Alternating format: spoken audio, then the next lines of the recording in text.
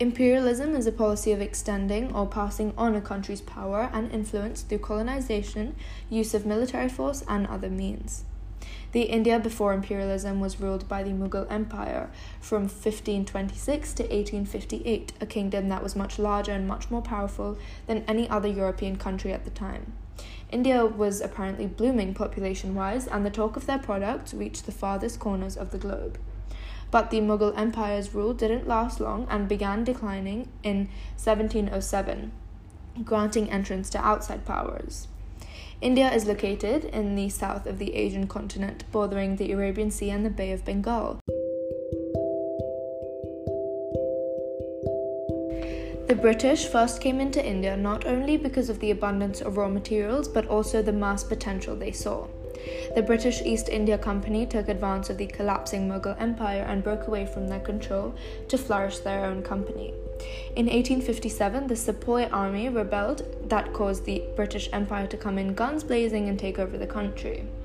The British rule demolished India through taxation or anything that was made in India and the exportation of raw materials, which caused plentiful amounts of famine.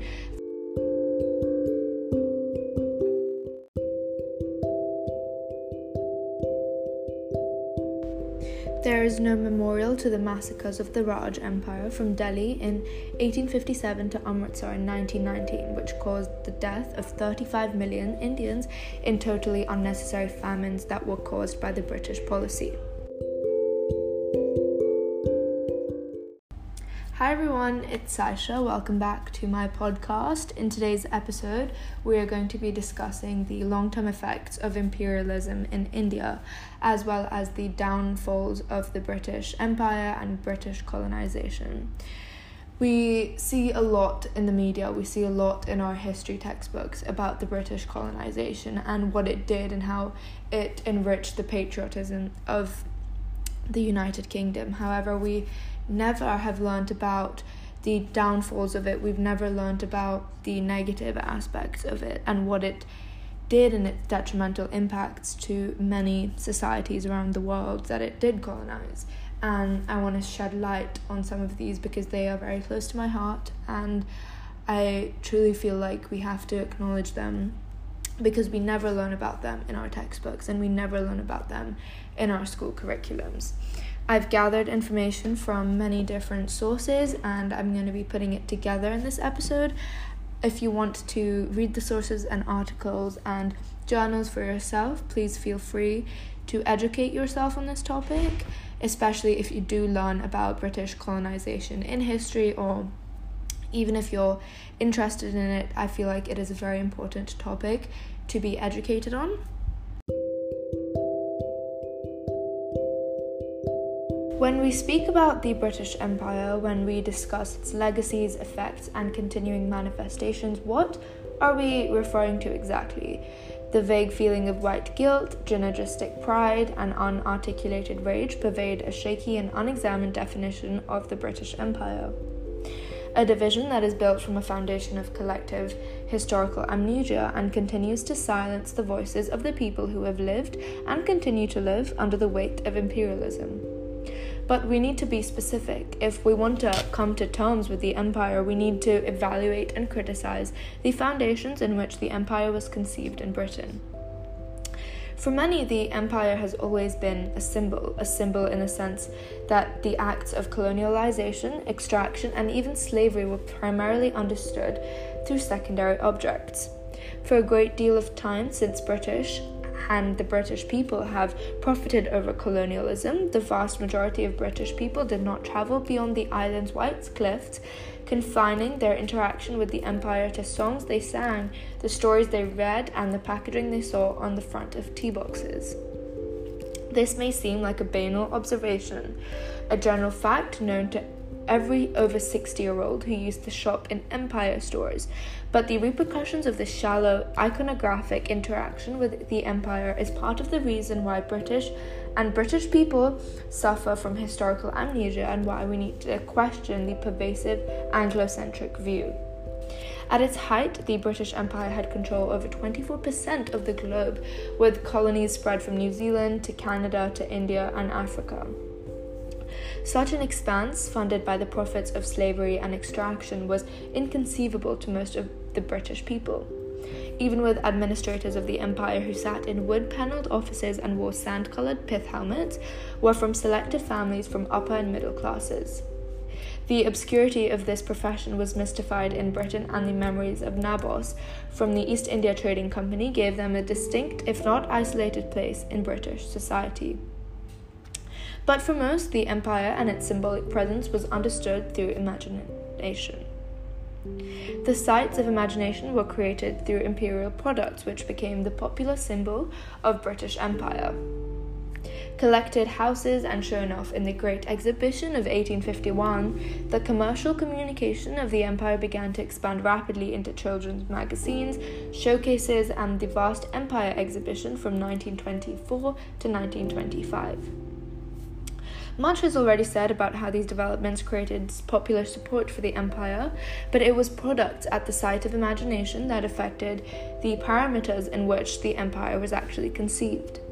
Even at the height of imperialistic and genoistic narratives, the empire was a concept that was satanized and angelicized, presented through a particular and calculated lens in terms of ensuring commercial success. Magazines, exhibitions, and songs created a structure that made imperialism conceivable and consumable to the general public. In reality, the empire was far more than a stock image. The British Empire manifested in innumerable ways, convulsing and adapting to each exploit the extent to there was and there is no definition of the British Empire. But as an imaginary construct founded on select symbols, in Britain the empire was defined, recognized, and reduced to gross simplicity. So the people of Britain didn't actually know what their empire was doing worldwide. These imaginary parameters that contained the British Empire were overtly politicized in the imperial articulations of Benjamin Disraeli and later in the justification of colonialization of Africa. It became the state's concern in 1926 to encourage empire trade. The Empire Marketing Board plastered romanticized image of our trade with the East. It became a common trope on popular branding such as Lipton Tea and P.O. Cruises to exoticize the Oriental other as part of the desirability of their products. Empire became a term, it became a selling point, a niche, a popular aesthetic, and this simplicity allowed the empire to be wiped away very easily.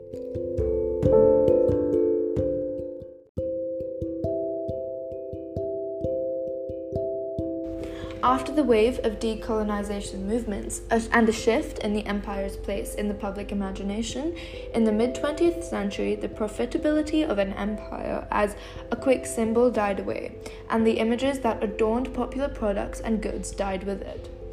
With the word empire erased from popular sites such as Wembley Stadium, formerly known as Empire Stadium, and the imperial magazines out of print, imperialism was quickly to become distorted in memory. The ease in which this occurred was because the empire was never fully realized in the popular imagination. Empire was only its name. Imperialism for the British was a figurative, imaginary, abstract name, and it was based on the symbolic. Empires can be easily omitted if it is only one word, if empire is only one image. But for those who came to Britain under colonization, those whose heritage lies in the structure of domination and exploitation, the empire was always far more than a word, and it was a living trauma, and still is. Tackling historical amnesia is not a process of coming to terms with the empire because the terms in which the empire was defined were superficial and essentialized and pejorative. To understand, there needs to be a decoding of what we mean by it. We need to understand that it is not just a term or an assessed subject in history, but a structure of power that permeated people's lives and family history. Debates around the British Empire focused on the condemnation of oppressors, be that in the form of Edward Colston or Cecil Rhodes. However, bringing justice to the past cannot be fulfilled through a myopic focus on the British who defined the empire in rhetoric rather than reality. To truly understand the past and present modes of the empire is to listen to those who were subject to it, to shift the focus from the narratives of the real people behind the products, and to find the lives that never forget the true nature of imperialism.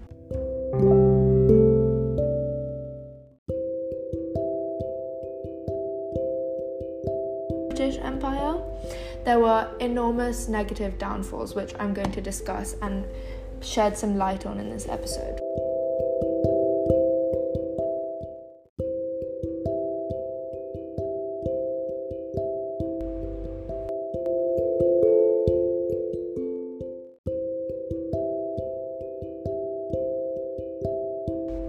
We spoke about the building of infrastructure. However, these railways were actually not done properly and effectively. They were created to support troop movements, to crush uprisings and transport for freight, which also made it very hard for independent India to make changes and alter it.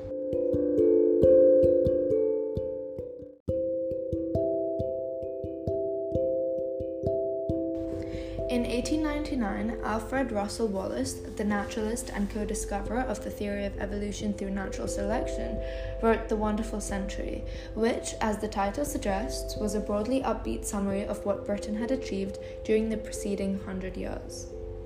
In his conclusion, however, Wallace reflected on how the British Empire had behaved in its dealings with the subject races, quote, "They, he admitted, had been treated with a strange mixture of good and evil, a word which perhaps no modern commentator outside the former colonies would dare to use to describe any aspect of the British Empire. In the centuries till then, the empire has crumbled and Britain's power has largely evaporated. But in our national memory of Britain's centuries in the sun, the balance between good and evil that Wallace recognized has been tipped decidedly towards the former. So it is perhaps unsurprising that a recent YouGov poll revealed that 44% of respondents, when asked, claimed to feel pride rather than regret in the long-lost empire. The problem today is not that our national feelings about the British Empire are too positive or too negative, but that we know too little of the actual history to make a sound judgment. How can we ask people to take pride in or feel regret about a history that is hardly taught in schools and is explored very little elsewhere?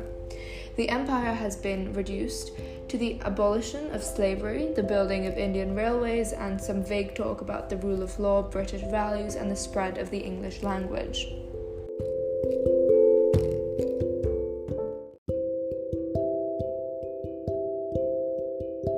Some say that India was a divided country of many different languages spoken in different regions, and this made the people divided. They said that the British colony introduced compulsory English in educational systems throughout the country with the aim of getting a clerical staff amongst Indians. This helped them reduce the cost of administration, and they also believed that Indians educated to their system would gradually come to believe in their own ideology. However, this did benefit Indians in a total different manner, as they had a common language for communication. Some also go further and say that Indians began to have a better outlook on the world, society, and systems, and overall helped to modernize the people of India. However, you could see the opposite side of this, where they abolished their identity and took away that side to them.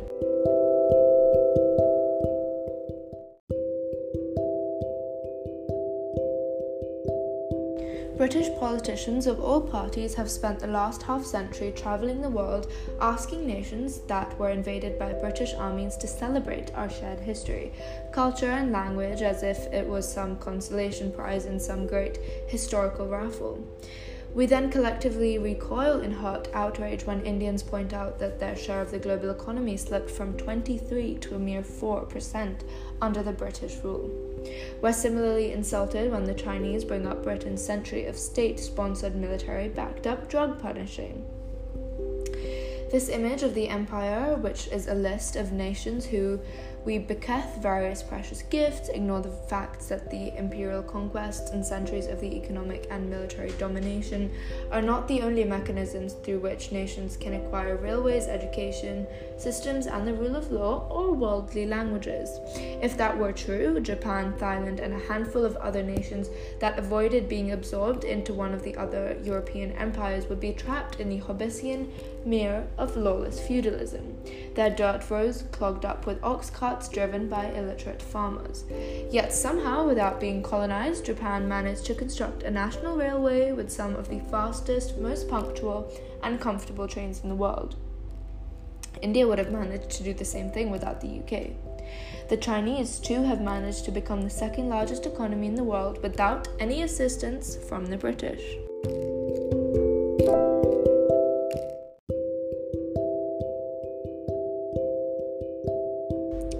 So the empire was not a singular phenomenon. The indigenous people on the ground did not encounter the empire. They encountered individuals. There were brutal soldiers and traders motivated by personal greed, careerism, or racial theory. Many more of them were acknowledgeable, but there were also thousands of men and women who were unquestionably decent. The empire found places for uses. Many of the good were missionaries and abolitionists of the 18th and 19th century, equivalents of aid workers, basically. They traveled to distant lands and risked their lives with good intentions to the humanitarianism, and they were also fused with racial paternalism and the urge to spread their faith.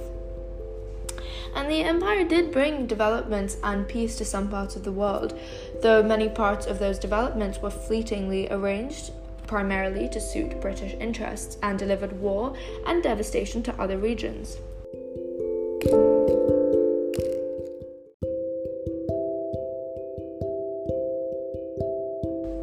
British missionaries and colonial administrators did confront or end terrible practices such as the ruling burning of widows in India and the superstitious killing of newborn twins of native Nigeria, but this same empire acted with extreme resistance and incredible brutality when it encountered indigenous resistant people. Let us not forget that within living memory, tens of thousands of Africans were murdered, tortured, and mutilated in British concentration camps in India. This is not a revisionist theory or a left-wing interpretation of the past. This is a historical fact and an acknowledged crime for which British governments have paid compensation to surviving victims.